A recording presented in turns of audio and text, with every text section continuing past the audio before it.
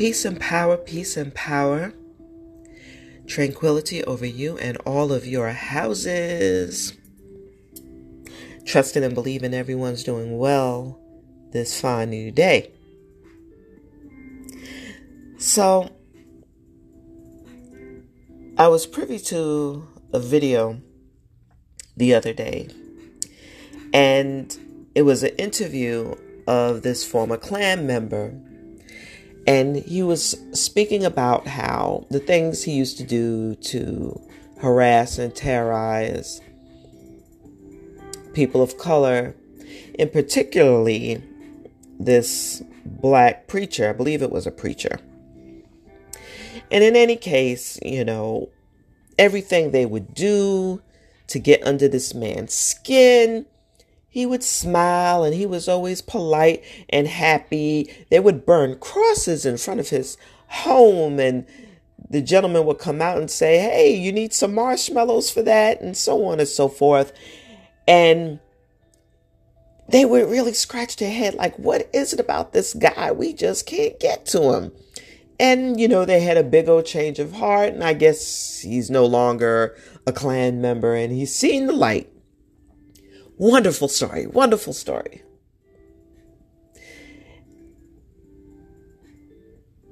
If I sound sarcastic or cynical, it's because, in general, lovely story, I suppose, in theory. However, why does it seem that I don't want to say that we as people of color, I don't want to say it's expected of us to always turn the other cheek. However, and I'll say it, let's speak of the Jewish people, the Jewish nation. Let you just speak, not even derogatory. If you have an opinion or a fact that goes against or challenges the narrative of the day, oh my gosh, prepare for the wrath. I don't understand that. I don't understand that. How far was this Klansman and his folks supposed to go? What would it have taken for them to have snatched a family member of this pastor out of their bed and drag him through the streets? Is that what it would take? And those things happen. Those things happen. Very parallel to that in this day and time. And when it goes to trial, if it goes to trial, oh, we forgive you. We forgive you. Is there really that forgiveness in the heart? Or is that sort of a part of ego, you having that need to be looked upon as if you are so ascended and elevated that you can do that? No.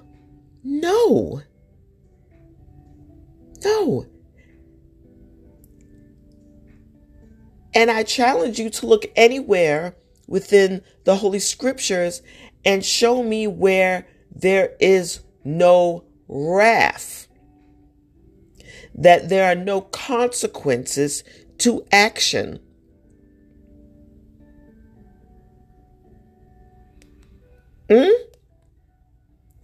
Now, everything must be measured. Obviously, any small offense or whatever, some things ought to be ignored. It's not worth the energy.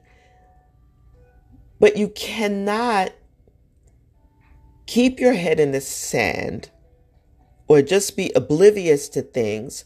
I'm sorry. and I'll speak his name.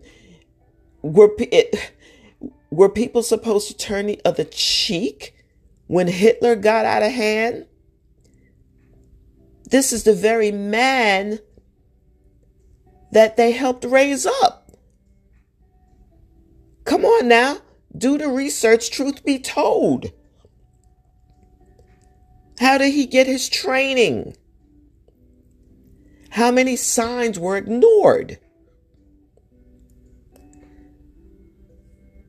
Things have to be measured and it has to make sense. Scripture, knowingly or unknowingly, should not be used as a tool to keep the masses in check. The minority masses in check. I read something earlier that said classy is when you have a lot to say, but you choose to remain silent in front of fools. Yeah, I get that. I get that. Some energy isn't worth wasting, as I said. But let's make it make sense. The reason why there is racism, bigotry, discrimination, prejudice, and bullying, and it turns to hate speech because of closed-minded and self-centered humans. And being classy doesn't mean to be silent in order to be respected. Looking good in the eyes of others, because you're so elevated. I'm sorry.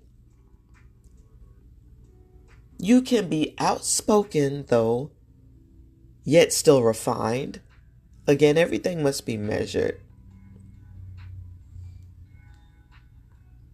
God is no respecter of persons. Does not the Spirit of God dwell within us? So when I say no respect of persons, it just means, again, and then, I say this all the time, no one is beyond reproach. If you're acting out of pocket, a readjustment is needed.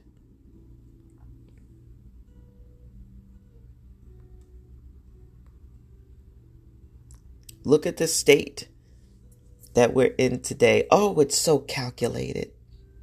So calculated.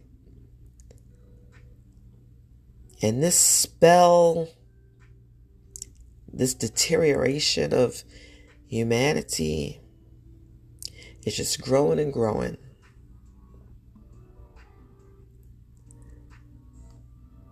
But don't be disheartened. You just make sure, I'll just make sure I keep myself upright. Be accountable. Be accountable to your words. And let's not cherry pick what is righteous, what works for you. It's funny, people don't get up in arms really unless something touches them directly. We have to get back to empathy. We have to get back to not even tolerance, just core love. Love.